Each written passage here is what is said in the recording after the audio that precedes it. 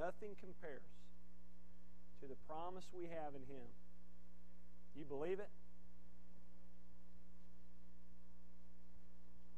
Great song. Who in here has seen the movie The Blind Side? Raise your hand if you've seen it. A lot of people. Yeah, that's kind of what I thought. Fairly new movie. Won a few awards. And it's based on a true story about a young man from a broken home who ends up homeless in the streets, who is taken in by a well-to-do family. Check out this clip from the movie. Up and at 'em. Sean Jr., you clean this room up before you come downstairs, you hear me? Okay, big smile. Chewy family. Come and get it, y'all. Everyone thank your mother for driving to the store and getting this. Thank you, Mama. Thank you, Mama. He's been enrolled in 7 different institutions, including a gap of 18 months around the age of 10, when he apparently didn't attend school at all. I tell you, most kids with his background wouldn't come within 200 miles of this place. Class, this is Mike Orr, and he's new here, so I expect you all to make him feel welcome. Hi. Smile at him. It lets them know you're their friend. I'm Sean. Who is that, Esther? Big Mike. What is he wearing? It's below freezing. You have any place to stay tonight? Don't you dare lie to me. Come on. Was this a bad idea? What's the big deal? It's just for one night. It is just for one night, right? Find some time to figure out another bedroom for you. This is mine? Yes, sir. Never had one before. What, a room to yourself? Not bad. It's already nice what you're doing, but don't be surprised if one day you wake up and he gone. Michael was here. Last night. Tell him to sleep with one eye open. You threatened my son. You threatened me.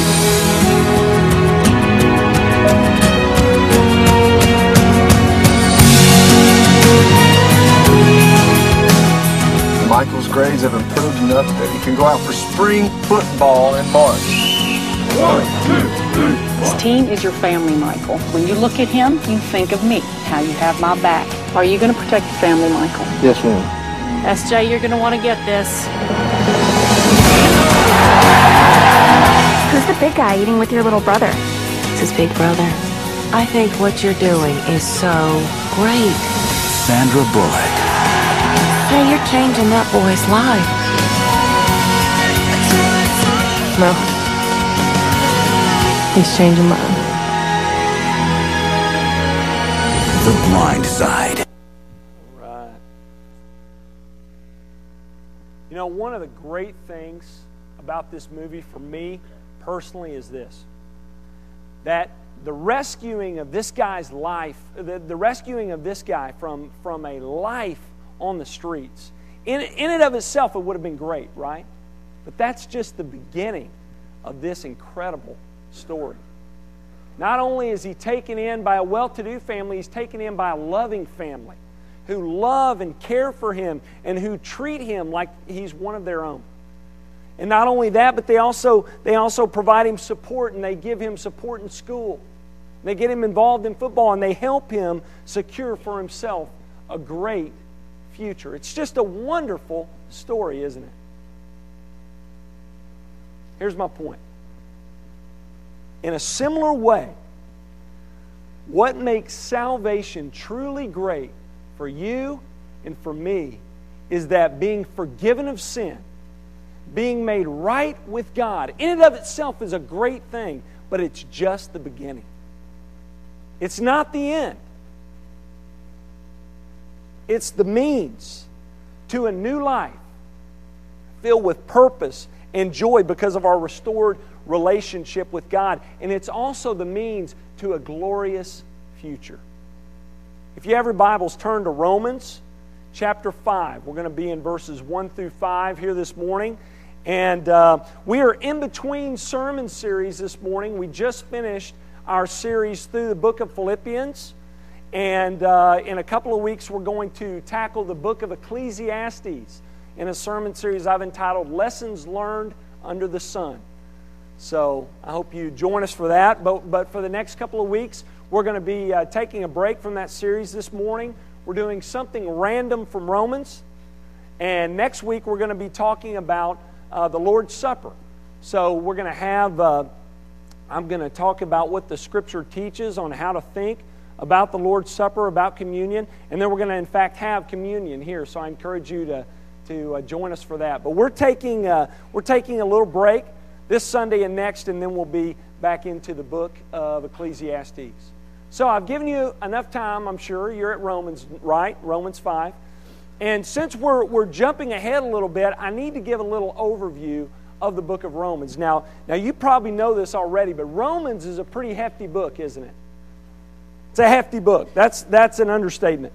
But if you were to summarize the book of Romans, it's more than just this, but you could summarize Romans in this way. Romans is a long theological argument about how unrighteous people receive a right standing with God. It's more than that, but that's one of the main points of the book. It's how people who are at odds with God receive a right standing with Him. Okay? And in chapters 1 and 2, the first 2.5 chapters, in fact, Paul starts the book by talking about the fact that we have all sinned against God. Every one of us, without exception, are guilty before God because of sin. In chapter 1, he talks about the blatantly sinful Gentiles. And then before the Jews could say, yeah, you tell them, Paul. In chapter 2, he points the finger on his own people, the Jewish people, and he says, you guys are in the same boat because you practice the same things. And then at the beginning of chapter 3, what Paul does is he basically just concludes, we're all sinful before God. Sin is universal. We have all sinned against Him, and we have offended Him with our actions. Romans 3:10 says this, as it is written, there is none righteous, no, not one. But after giving this bad news about how we've all sinned against God and how we're unable to be made right with God through our own actions, Paul ends chapter 3 with some good news, doesn't he? He said, even though this is the case, salvation has been made available to you and to me apart from our works, through the person and work of Jesus Christ. He has made a way to God that we could not make for ourselves. And salvation, His salvation that He provides, is available to us by grace alone, through faith in Christ alone. And that's how Paul ends chapter 3. But does he stop there? He's talked about how sinners are made right with God, but he goes on from there, right? Once again, being made right with God is just the beginning. It's not the end. So in chapter 5, where we're going to be this morning, what we're going to do is look at the fact that Paul is talking about it here. He's going beyond being made right with God to discuss the benefits that come from a right standing with Him. And that's what we're going to do this morning. We are going to look at what these benefits are and what they mean to us. Okay? So let's get started. The benefits of being right with God. Number 1, believers have peace with God. The first benefit is that we have peace with God. Verse 1. Paul says, therefore, since we have been justified by faith, we have peace with God through our Lord Jesus Christ. So basically what Paul is saying here is this. Those who have seen their need of God, those who have seen their need of Christ and who have trusted in Him for their salvation, Paul is saying, you are no longer, once you do this, you are no longer enemies of God, but you are in fact at peace with God. Now, I truly think we often fail to appreciate this benefit the way that we should. And the reason why I feel that way is because I think we often fail to realize what has been prevented by us trusting in Christ for salvation.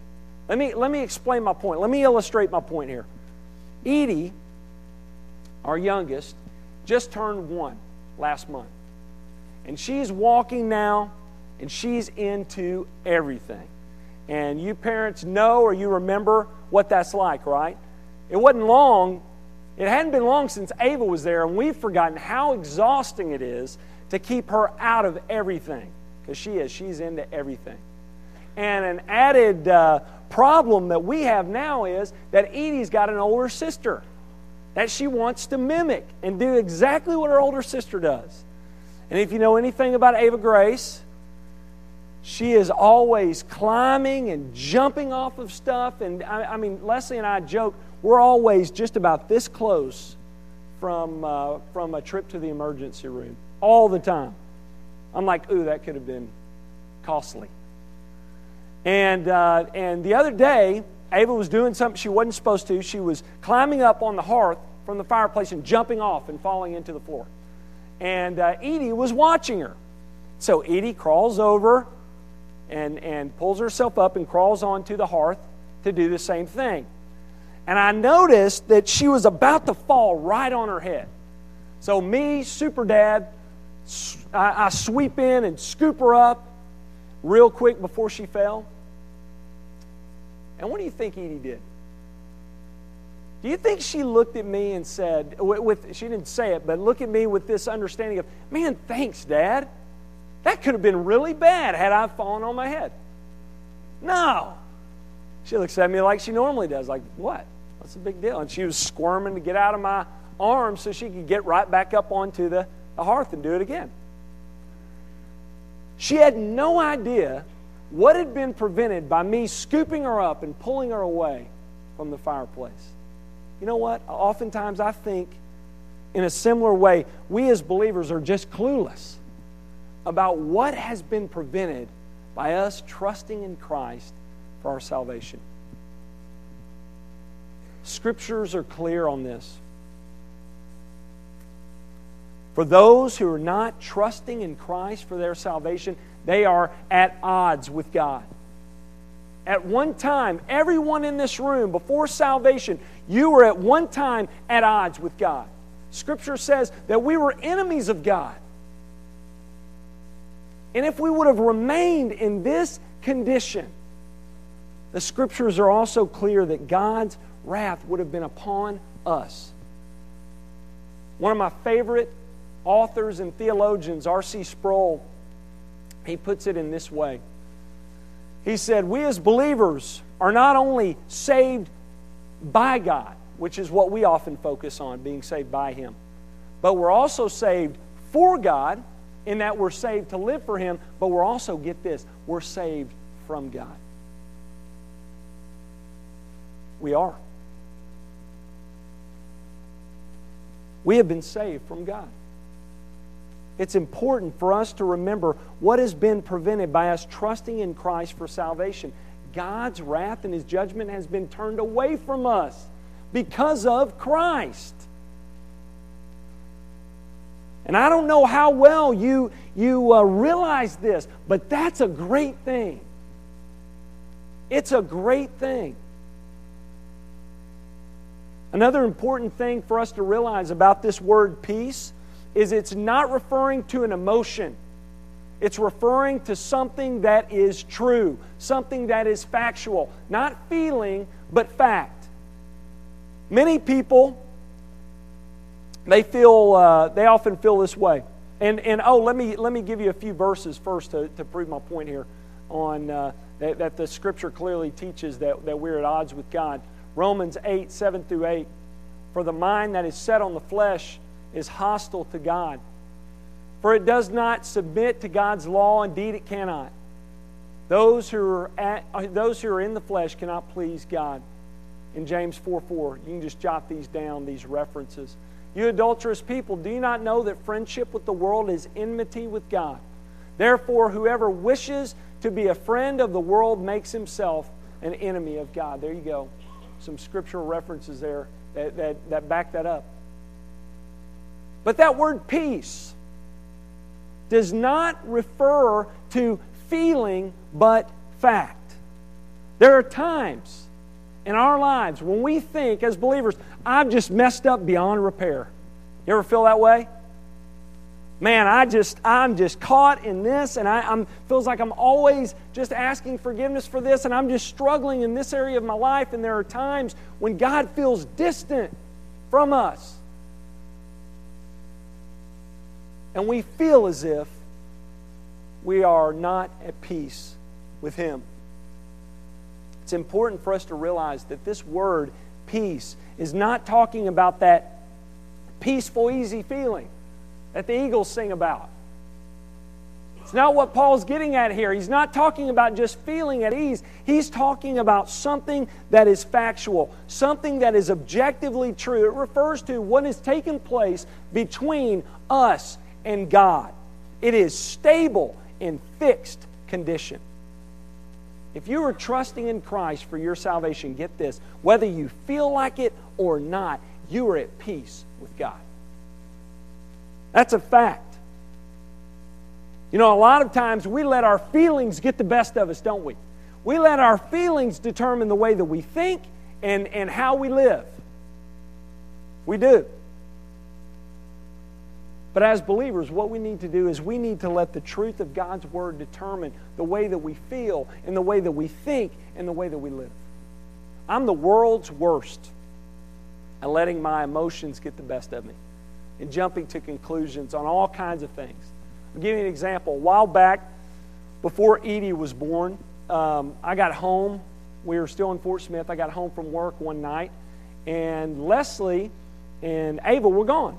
And that's kind of odd, because normally they're either at home, that's normally the case, or I know where they are, but I didn't know where they were. And it turns out she did tell me, I just wasn't listening. And that's a problem of mine. So I have to admit that. Don't look at Leslie and say, why didn't you tell them where? Of course she told me. But I didn't know, because I wasn't listening. And I'm sitting at home, and an hour passes, and I begin to get sort of worried about where they are. So I try to call them 2 or 3 times. Now, this is her fault. She left her phone in the car. But she didn't answer the phone. And an hour and a half goes by, 2 hours go by, and I begin to think that the worst has happened. And you know what's amazing? It took a phone call from her telling me everything's okay, she left the phone in the car, to turn my emotions around 180 degrees. It's amazing how that one truth changed the way I was feeling about everything. Listen, we need to let the Scriptures do that for us. We need to let the Word of God determine how we think and how we feel and how we live. If you're trusting in Christ for your salvation this morning, I want to encourage you. Maybe you're having doubts concerning your salvation, or maybe you're having doubts. I don't know. But let that fact sink in. If you are trusting in Christ for your salvation, you are at peace with God. That's a fact from the Scriptures. So as believers, we need to praise God for what He's done for us, from what He's saved us from, and for the fact that we are now presently in right standing with Him. But there's something else. We also need to realize this, that those without Christ are without peace. We need to realize that. Like I said earlier, Scripture is clear that those without Christ are enemies of God. Now here's the thing. Unbelievers don't often think of themselves in this way. They don't.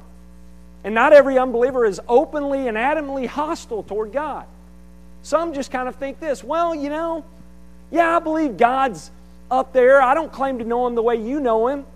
But, you know, I don't have any problem with God.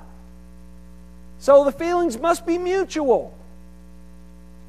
I don't have any beef with Him, so He must not have any beef with me. And a lot of people think in this way. But listen, Scripture clearly teaches that's not the case. There is no neutrality with God. Meaning we can't straddle the fence. We can't just be indifferent. You're either on board with God or you're not. Jesus said in Matthew 12, verse 30, Whoever is not with me is against me, and whoever does not gather with me scatters. Now, am I saying that we need to go out in the streets with a big sign around our neck saying, enemies of God, repent or else? Unfortunately, some have done that. I think it's ridiculous. That's not the answer. Scripture teaches us we're to be sharing the truth in love, and there's not a lot of love behind that, is there? But listen, we don't need to be turning a blind eye either. We need to be mindful of the fact that those without Christ, even though they may not be openly and adamantly opposed to God, Scripture tells us that they are. And we need to go out and share the truth in love. So we're at peace with God. That's our first benefit here. Second benefit to being right with God is believers have access to God. Verse 2. Paul says, through Him we have also obtained access by faith into this grace in which we now stand. So Paul here is saying, because of our faith in Christ, because we have been made right with God, another one of the benefits is that we have access to God. Here's the truth of the matter. Before Christ's death, man and God were separated. I don't think I'm telling you anything you don't already know. Scripture tells us that the Jewish people were separated from the presence of God by a veil that hung in the temple. And the Gentiles, history tells us, all non-Jewish people, were separated by a wall outside of the temple that said any non-Jewish person who enters in beyond this point will be put to death. Well, guess what? Christ's work on the cross changed all that, didn't it? As a result of His death on the cross, the veil in the temple was torn in two. Look at this verse here. Luke 23, 44 through 45. It was now about the 6th hour, and there was darkness over the whole land until the 9th hour, while the sun's light failed, and the curtain of the temple was torn in two. And for the Gentiles, we're told that the walls of separation were torn down. Listen to what Paul says in Ephesians 2:14. For He Himself is our peace, who has made us both one, Jew and Gentile, and has broken down in His flesh the dividing wall of hostility. Today, no matter if you're Jew or Gentile, if you are trusting in Christ for your salvation, you have access to God. And something else we need to know about this access. We not only have access to God, we have permanent access to God. That phrase, in which we now stand, carries with it the idea of permanence. It's a present standing. It's a continual standing. We not only have access to God, we have permanent access to God. Now, I don't know about you, but that sounds better, doesn't it? And get this. That access to God is not by what we do, but it's by God's grace. You and I are not only saved by God's grace, Scripture is clear, we are kept by God's grace. There are some people who don't believe this. There are many who believe and teach that we're saved by God's grace, but then, we're more or less just kept by our own efforts. Some believe that we're kept by our own power, that my relationship with God is ultimately on me. It's on my shoulders. It's in my hands. And because they believe in this way, many say, because this is the case, salvation can be lost. There is no security. And though I disagree with that doctrine, of course I disagree with it, I do agree with the logic behind it. If salvation was ultimately on my shoulders, If it was ultimately in my hands, it would be lost and in a hurry. But praise be to God that that's not the case. This line of thinking is just not scriptural. To say that God has saved us by His grace and then kind of left us to fend for ourselves, I truly believe is to do a mockery of the grace of God. To make a mockery of the grace of God. I believe it's like saying that what God has begun in us, He is either unable or unwilling to complete it. What does Scripture teach? Remember in the book of Philippians, first chapter, verse 6, Paul says, "And I am sure of this, that He who began a good work in you will bring it to completion at the day of Jesus Christ." This access that we have to God is permanent. So if you're a believer in Christ, you have peace with God, and you also have access to God. This is one of the great benefits you should be thankful for and be enjoying and taking advantage of, is the fact that you now have permanent access to God. Think about this. You have an opportunity daily to meet with the God of the universe. Multiple times a day if you want to. You have an opportunity to go before God and converse with Him through Bible intake and prayer. We should be taking advantage of this wonderful benefit that we have. Permanent access to God. Third and final benefit is that we have the hope of glory. Believers have the hope of glory. Verses 2 through 5. Paul says, "We rejoice in the hope of the glory of God. More than that, we rejoice in our suffering, knowing that suffering produces endurance, and endurance produces character, and character produces hope, and hope does not put us to shame." This is the third and final benefit here of being made right with God. We as believers have the hope of glory. Now this benefit is a bit different from the previous two, in that it has not yet been experienced to the extent the other two have. Let me explain what I mean here. The other two benefits, the moment you trust in Christ, they become a reality. The moment you trust in Christ, you are at peace with God. You are declared right with God. And it's not based upon feeling, it's based upon what God has declared in His Word. And also, the moment you trust in Christ, you have access to God. You are brought to Him. The moment you trust in Him, the wall of separation comes down. And you have access that's made available to you, to God, through Christ.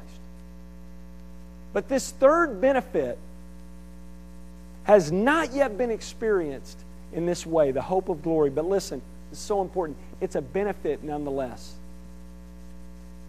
This third benefit refers to the time that awaits. The time that is coming when the work being done in us as believers will be completed. When sin will be removed, when pain and heartache will be no longer, when we'll be made like Christ. Once again, not yet experienced, but a benefit nonetheless. And one of the reasons why it's a benefit to us is because of that word hope. That word hope does not mean what you think it means. Sometimes words are translated in Scripture and they kind of lose their meaning over time. This is one of those. We're not talking about, oh, I hope that'll happen, like when you go and play the numbers at the lottery. You know? Man, I hope I'm going to win that money. That's not what this is talking about. It's not wishful thinking. This word hope carries with it an emotion of longing, which says, I can't wait for this to happen, like kids waiting for Christmas. But it also carries with it the idea of confidence, which says, I know this will happen. Longing and confidence, that's what's behind that word hope. And here's what Paul's getting at here. This is what he's saying. That hope of glory should be something we long for, something we look forward to, and something we are confident in. Something we know will happen. Not something that might be, but what will be. Listen, when we as believers get to the point where we long for and look forward to and are confident in that hope of glory, you know what it does for us? It enables us to endure any and everything this world may throw at us with an unshakable faith. Listen to this and let this just wash over you like water. No matter what life throws at you, nothing can take away what will be. Let that serve to strengthen you. Let that serve to encourage you. Listen to Paul's words here. He says, "For this light, momentary affliction is preparing for us an eternal weight of glory beyond all comparison. As we look not to the things that are seen, but to the things that are unseen. For the things that are seen are transient," meaning they're short-lived, they're fleeting, they're not going to be around long. But the things that are unseen are eternal. When comparing his current afflictions to what awaited him, when Paul compared his current trials, which are short-lived, to his future hope of glory, which is eternal, Paul says there is no comparison. Nothing this life throws at you, believers, can touch the hope that you have in Christ. How about that? Though this life is not easy for us as believers, and it's not, don't believe anyone who tells you that it is. The good news is this: no matter how difficult life gets, nothing can rob us of what awaits us. Nothing can rob us of what will be. Nothing can take away our future hope of glory. I've shared this story with you before, but I want to share it again because it's a great story and it really gets at what Paul is saying here. My brother goes to the Village Church in Dallas, and I don't know if any of y'all are familiar with that church. Some of you are. Matt Chandler is the pastor there. And this church has just been used in an incredible way by God to reach many unchurched people and families in the Dallas area. And recently, in the past couple of years, this church has been through tough times. And their pastor, who is now cancer-free, I want to share with you before we show this clip. He is now cancer-free, which is an answer to prayer. But this happened a couple of years ago, right after he found out. And this clip, it explains itself. I'll let you watch this. Hi, I'm Matt Chandler. I'm the lead pastor, teaching pastor here at the Village Church. If you haven't heard, it's been quite the weekend, really quite the week for us. On Thanksgiving morning, I had a seizure and woke up in the hospital. They did some scans and they found a tumor on my right frontal lobe. It's about 2 inches by 1 inch, so 2 inches in diameter, about 1 inch deep. And on Friday, really by the time you watch this, they're going to go in and cut it out. There's this part of me that's so grateful that the Lord counted me worthy for this.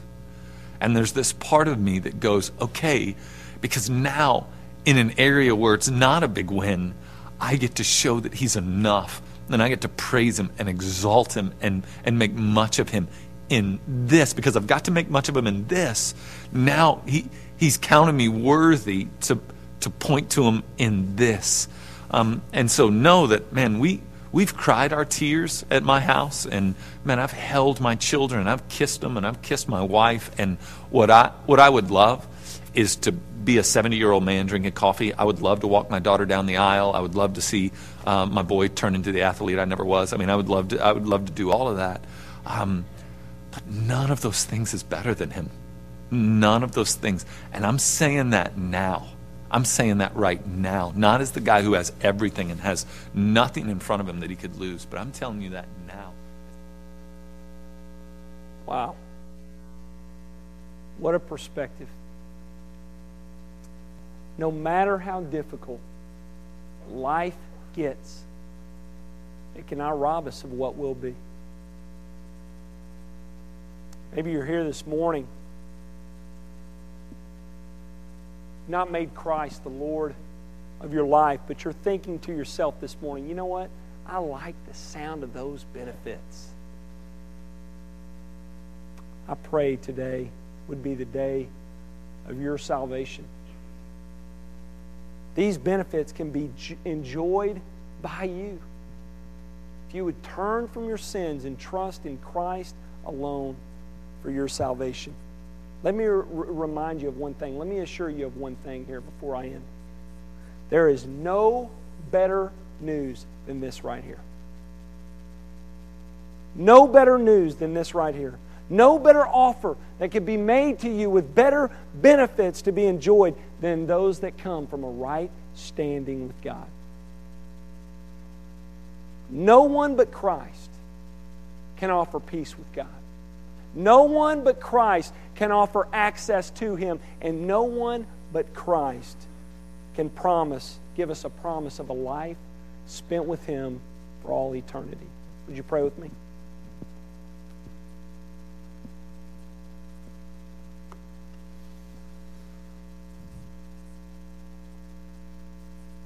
Father, we come before you right now we just stand in awe of you, God. Father, for the fact that you not only have given us not given us what we do deserve, but you have also given us what we don't deserve. Not only made us right with you, you've forgiven us of sins, but you've given us these wonderful benefits. Peace with you, access to you, in the hope of a life spent for all eternity with you. God, you are awesome. Father, I pray that as we think about these benefits this week, Father, we would let your word just wash over us and determine the way that we think and the way that we feel and the way that we live. Father, I pray that we would be taking advantage of this wonderful gift that we have, that we can go to you at any time and spend time with you. Father, if there's anybody going through difficulty this morning, trials that we may not know about, I know that some are. Father, I pray that you would help them to endure through this and encourage them with the fact that nothing this life throws at us can rob us of what will be. We pray these things in Jesus' name. Amen. Let's stand and close.